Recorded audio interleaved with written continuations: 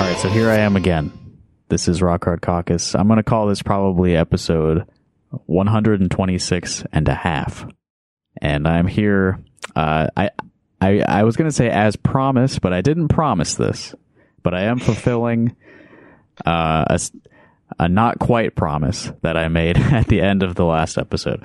I'm sitting here with my friend Dexter Merschbrock because I wanted to get his thoughts on the election of last week, in which he was not reelected to his seat on the Cedar Rapids School Board. So, Dexter, how's it going? Good. I don't know if I feel comfortable being 126 and a half, with Denver, their interview. Very impressive, inspiring, and that's why I wanted to jump on and talk to you here. So, would you feel better about? I'm doing good. Would you feel better about 126 and 3/4? To give give Denver a little more space. Yeah, I'll be whatever is good. But I think it's important that you're touching in with people all over the state because what we're all trying to do is not isolated, and that's what I took from their interview. And that's what I think is important to take away from even what seem like small elections like these. When you compare them to the big stuff and what's going to happen with the caucus coming up in the presidential election next year, but it's important. So yeah, agreed.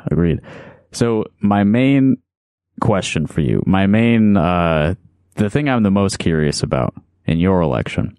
So the voters of Cedar Rapids turned out in decent numbers.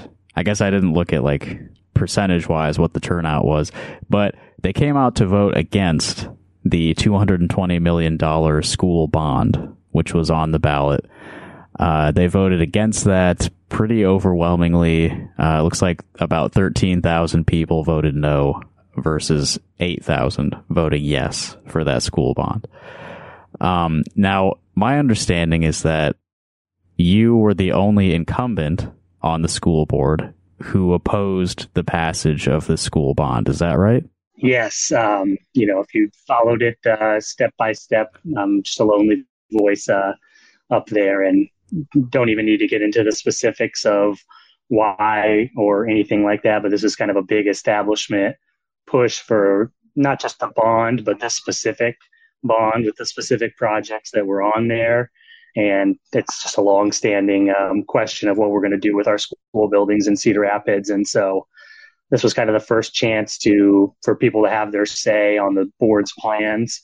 And so, I was very outspoken about it. And like I said, we can get into the reasons if you really want to. But yeah, I definitely was the only one against it.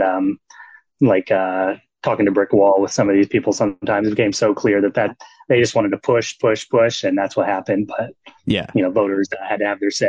It's interesting seeing democracy up close like that.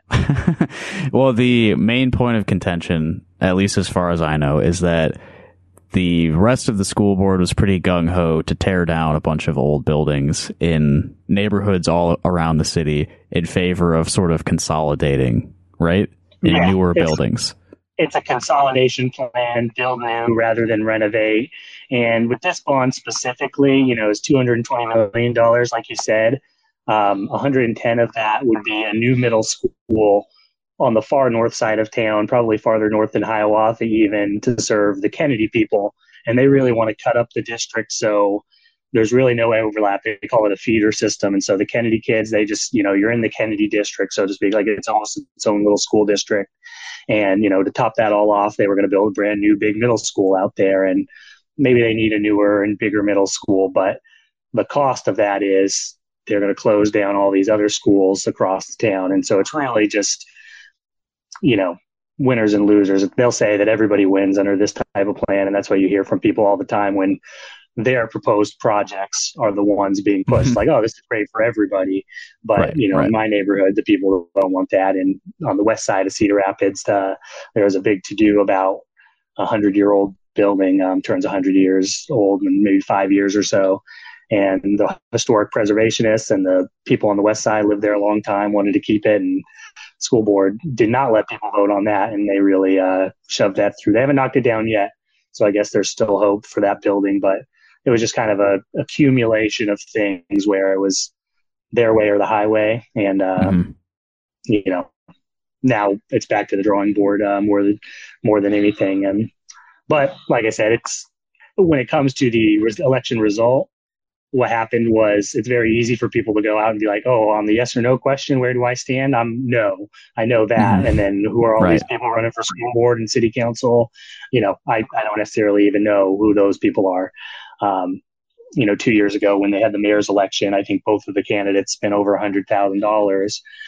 You know, people running for school board spend $1,000, $2,000. People running for city council don't even spend that much. So you really don't get the same name recognition. And so people went and voted no, but then just didn't vote at all in my election, which is It was close. It was still close. You know, I think we still did a good job, but we could have done better. Could have ran a better campaign. So, but that's all.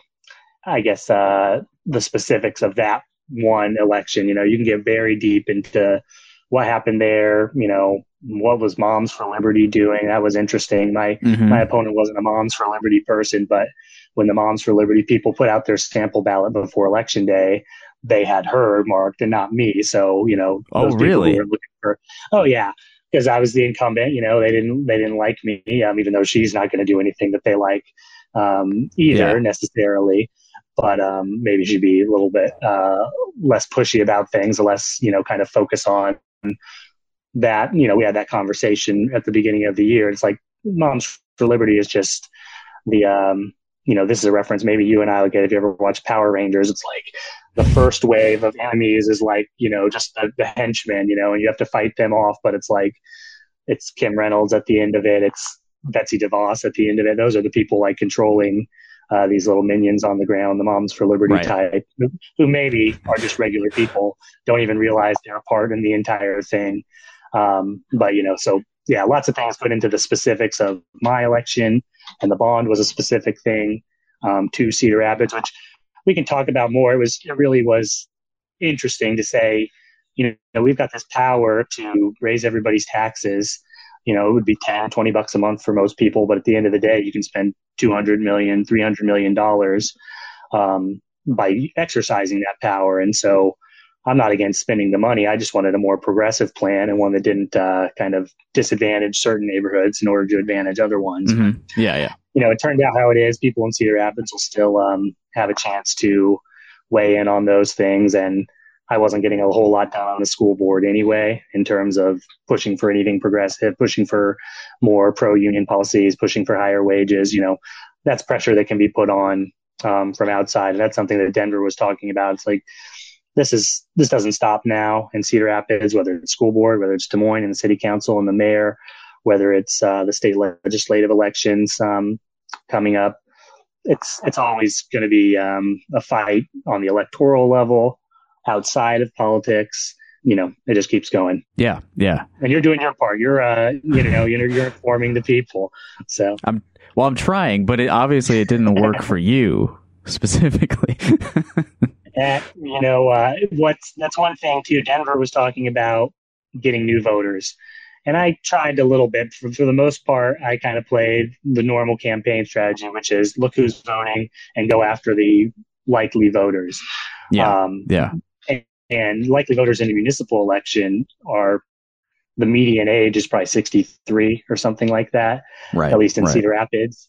And so, you know, it's a different electorate, different things going on. You talk about the wave of union activity in Cedar Rapids and across Iowa, across the country. That's being driven largely by young people who maybe don't realize the connection between that movement and their city council or the school board, even though these are all, you know, heavily in the union, you know, backed me in the race. But the turnout just got to be big enough where, like I said, those people in their 60s, you know, they've been fed anti-union propaganda their whole lives at this point. So anyway, that's just, again, more specifics on that. So yeah, it's just interesting that every incumbent retained their seat except for you, and the big the school bond issue was voted down overwhelmingly. And you attribute that mostly to like ignorance and apathy. It's just not even ignorance, and I mean ignorance in like the benign sense of the word, you know. I just mean they just don't know who the people are. Yeah, yeah. And so there Yeah. was the Gazette was doing some live coverage during the day, and I should have put two and two together when I saw this a couple times. I said, we've talked to several people who came out, voted no, didn't vote for a single candidate for city council, school board, anything like that. And you really think about the psychology of it. It's like I've politics poisoned the brain, so I know who all these people are. But if you're just a regular person and you know that there's a yes or no question, but that's all you know, it's like people are more honest, more dignified, more just kind of upstanding than most people give them credit for. So, they say, I don't know these people. I'm not going to vote just out of Yeah. ignorance. They know that they Yeah. don't know. And so they, take that seriously, but they know that they don't want their taxes raised or they don't want these schools closed down. And it's really easy to pick between yes or no. So, yeah, Right, it was a really big turnout. I probably got four or 5,000 votes in 2019 when I ran. But with the bond on the ballot, I got over 8,000 votes, I think, this time and lost. And so that's what I'm seeing. Yeah, 8,000. Yeah, just a different electorate. But yeah, like you said, 13,000 voted against that. And so you give people something to vote for. And that's, I lost my election, but I will take kind of a victory lap on because I wasn't elected. I got elected in 2019. So it was Bernie campaign time. I was definitely talking about stuff like that, but I ran on these facilities issues, represent my neighborhood. And so I talked about this every step of the way, whether or not they were going to close schools, what these projects were, really pushed back all the way. And there was people, on the ground pushing back as well. And so whether or not people who live in Cedar Rapids are looking in from the outside have an opinion about whether or not it was the right thing, to vote for or against the bond, I can attest because Dubuque had a bond question as well, 150 million or something like that. And they lost too, but they got 59% and you need 60%. So they, got way closer. Yeah. Yeah. Waukee had a huge bond too. They got 70%. They love to, pour money into the schools in the suburbs. It's like why the suburbs exist, basically. And so, but in Cedar Rapids, with that constant drumbeat of look at this plan closer, don't just write a check to allow the people who control this process to do what they want, really look at it.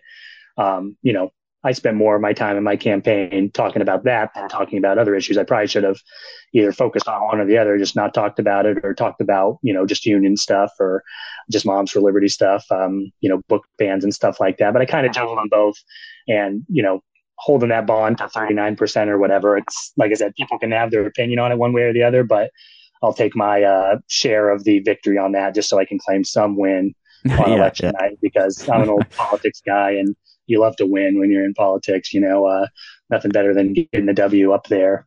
It's like a gambling addiction. Is it similar? Yeah, just like anything, just competition, it's like you got to win or lose. We'd much rather win than lose. So yeah, it tends to feel better. So what I wanted to talk about, it's just kind of, last time I came on, I gave you my big idea, quadruple the education budget. And, we're still pushing that. Campaign season's over. Legislature's about to ramp up. And I hope people are still... lest anyone think that you are against education spending. That's right. Remind everybody, quadruple the education budget. That's Dexter's Very platform. simple. We're quadrupling the education budget. We're opening schools year-round to provide services.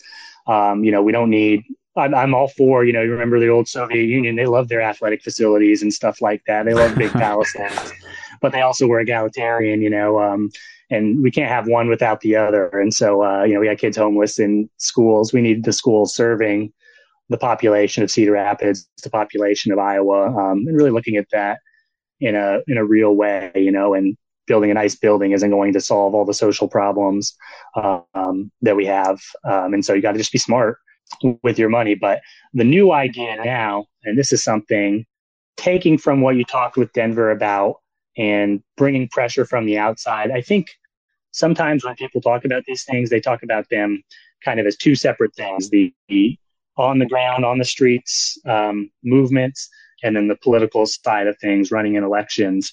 Whereas, I got a lot of time to think at my work and thinking about it, it's all got to be one thing.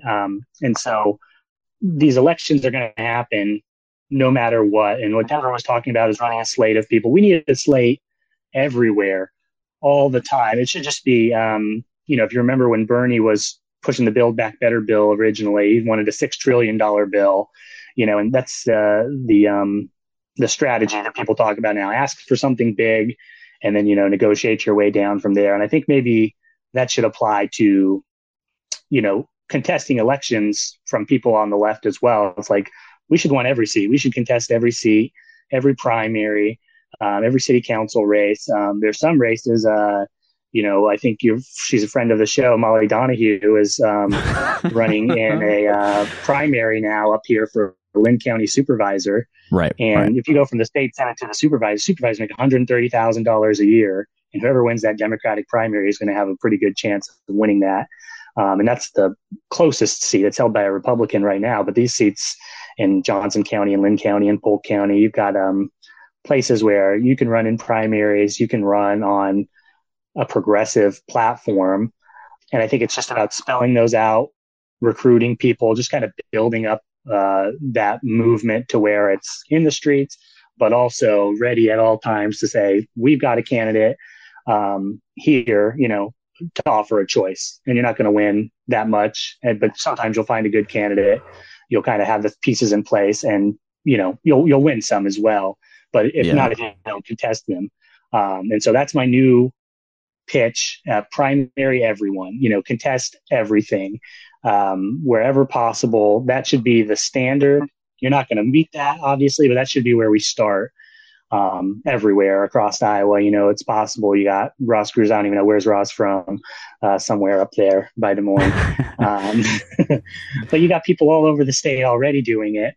And like Denver talked about, it can be isolating. It could be, you can feel alienated, but you don't have to take it. That's what I think I've learned in my 4 years. Like, I let it weigh on me, all these things, but I could, if I had gotten another 4 years, I was ready to just say my piece at meetings, push for specific proposals, use whatever procedure tricks I could to try and make change, and then just let it roll off my back and say, hey, there's not someone else here doing worse than me in this seat. And that, right. As much as you could hope for sometimes, just say, hey, the person who's going to vote to, increase the police funding rather than looking for alternatives for that money, they're not here to do it because I have this seat, and whether or not I actually get it lowered, that's just one less vote that those forces don't have to kind of control everything, which is they do control everything. There's always contests in these spaces, but it's kind of one big club with a fight within the club, and the people on the outside need to gain more power, I guess. So anyway, I'm rambling on. Let me insert one little piece of information. Ross Gruters is on the Pleasant Hill City Council. I had to look it up real quick because I was like, it's not Mount Pleasant, but it's something similar. I could have just started listing Iowa town names. I never would have got there, but yeah. So before we, wrap up, what you were just saying, how, you are just one person occupying that seat, even if you're not winning all of these internal battles. That's one less vote that the opposing forces have. But it seems like what they did, because you've been that figure for the last few years on that board, what they did was recruited somebody to replace you who would go along with their plan, right? Oh, yeah, definitely. And that's where, like I said, when you get into the specifics of my election, I had my election and then there was the bond election. So those two things split. I'm not there anymore, but the people of Cedar Rapids, if they had voted for this, they would have been locked into those projects. And since I didn't think those were the right projects, now they can come up with other projects. They can't do them without a vote of the people. And so that's still a power that is, out there that people can use. And, other than the small rollback we did on cops and schools funding, which is a big deal. Yeah. That's the one thing I'm worried about, rolling back. And this woman who replaced me, she's even a couple years younger than me. So if she gets in there and her first move is to re-implement systemic racism in the schools, as a millennial, I'm going to, lose it. I'll really give her hell for that and make sure people know about it, because that was a big fight. I'm not going to pat myself on the back for doing it. That was something where the people on the outside really pushed the rest of the people on the school board to get it done. I was just one vote. I couldn't do it. There was 3 other people who voted that way as well. Right. But if that's the, one small rollback, that's tough to swallow. But like I said, it was, there's lots going on. So. Yeah, well, she and I have a lot of mutual connections because we went to the same high school. So I'm hopeful that if she does take any of those positions, which I agree, I don't think she would do something like that. But if she starts going in that direction, maybe we can make some inroads and try to influence her to do the right thing. Yeah, I don't even I never met her before she ran. She was obviously recruited to run. It's a free country. People can do whatever they want. They got me, I got their bond, whatever. It's petty city politics. But I don't know. I learned a lot. I've seen it now, hearing from Denver, knowing the people are out there. I'm committed to sticking around. And like I said, do you read books, Justin, at all? Yeah, I got a book here. I've been reading. Okay. I don't read books. Okay. I just listen to podcasts, but I don't know if you know Vincent Bevins. He wrote a book a couple years ago called The Jakarta Method, and now he's got a new book out. I did not read the new book, just like I didn't read The Jakarta Method, but I've heard him interviewed 4 or 5 times on it. Yeah. And it's about protest movements from the last 10 years around the world. And obviously we had big protest movements, in America with the George Floyd protests. But I'm not even talking about big stuff like that. But his main idea that I've gotten from listening to him, and I'm not the type of Marxist who knows anything about, actual Marxist theory. I just, read the Cliff Notes and everything. But he says you have to have a dedicated Leninist, kind of vanguard party waiting for when these opportunities come to be able to seize whatever power you can. And in his case, what he's talking about is the George Floyd protests in Chile, protests all around the world. But when there's a big bond vote in Cedar Rapids or, like in Iowa City with Laura Burgess, and the mayor, intersects in the last days of the campaign to, make this about police funding or something like that. It's like once you've got the organization ready and you've got the candidates ready, you can win.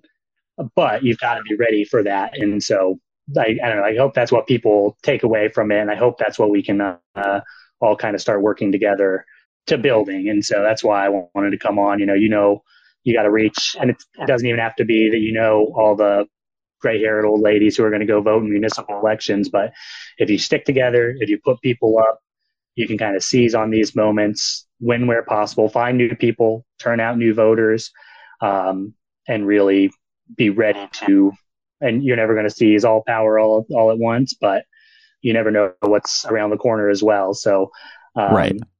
That would be my takeaway from it all, is just an old elections guy that we can run, we can win. And, like I said before, I'm ready to help anybody across the state, wherever I can. I'll know maybe now that I lost, they won't want my help, but I think we have a what do you know? in a lot of these. I know, right?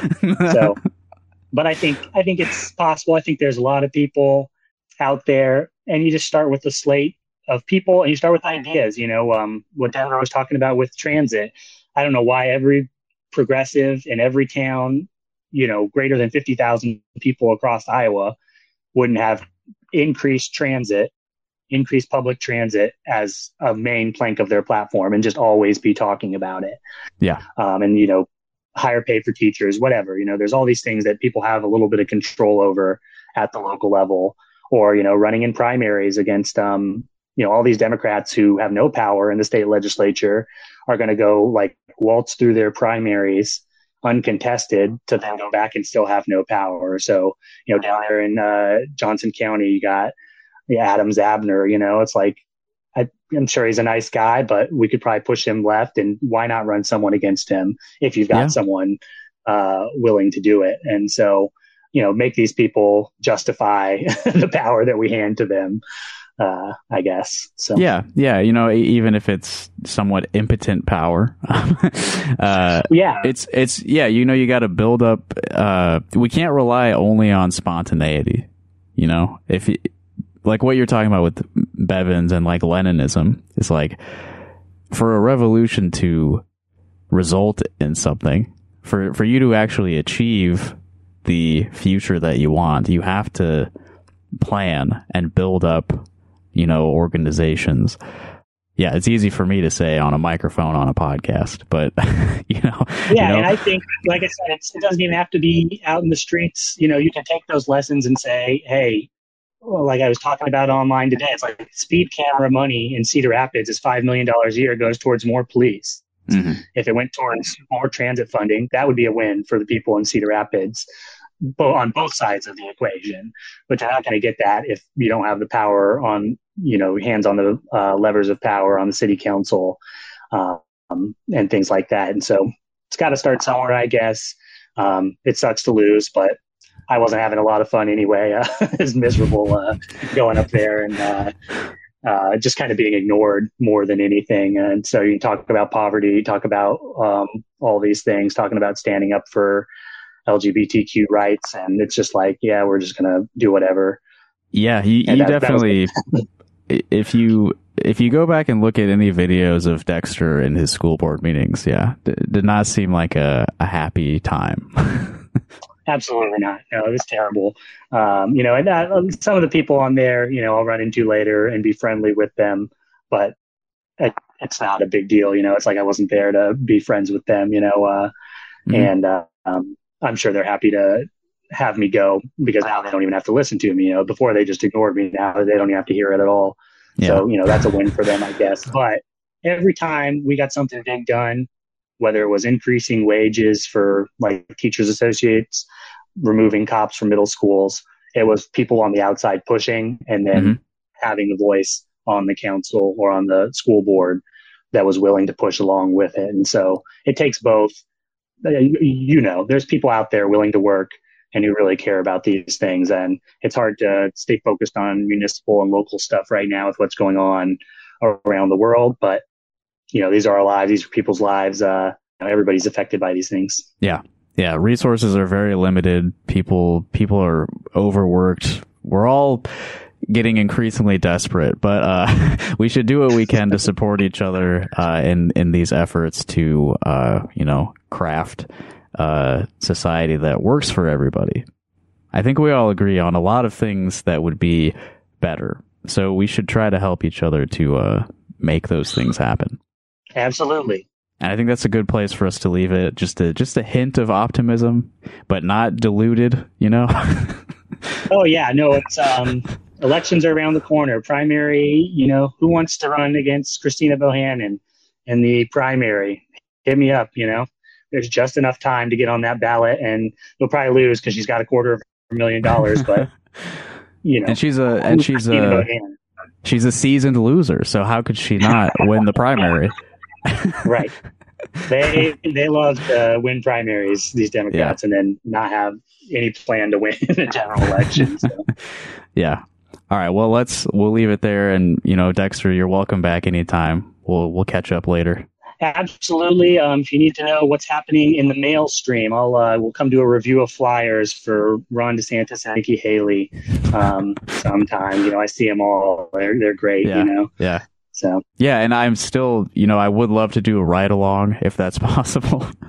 I think Rod Blum came once and rode along with one of the guys, and really? It's like, we love, exactly. So big conservative guy I worked with, so he loved having the congressman out. So we'll see if we can set something up.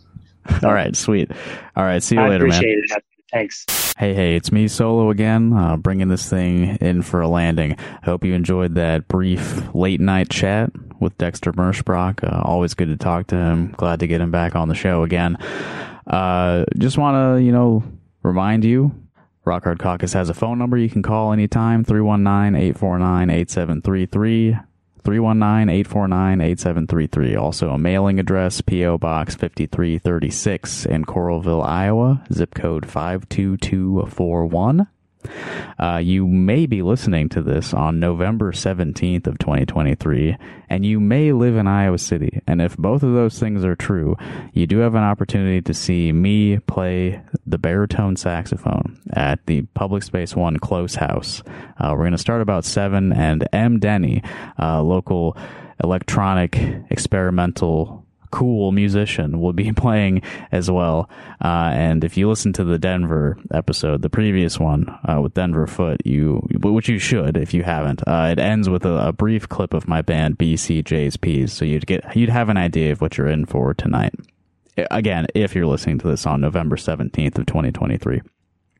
Speaking of music, I would like to include more local artists as closing music on this podcast, and I would love for you to submit music to me to do that. If you go to rockhardcock.us, that's our website, there's a link at the top for you to submit music. But I haven't done this in a while, just, stealing music to put at the end of this. I'm going to do that with the Power Rangers theme this time because that's something that Dexter brought up while we were talking.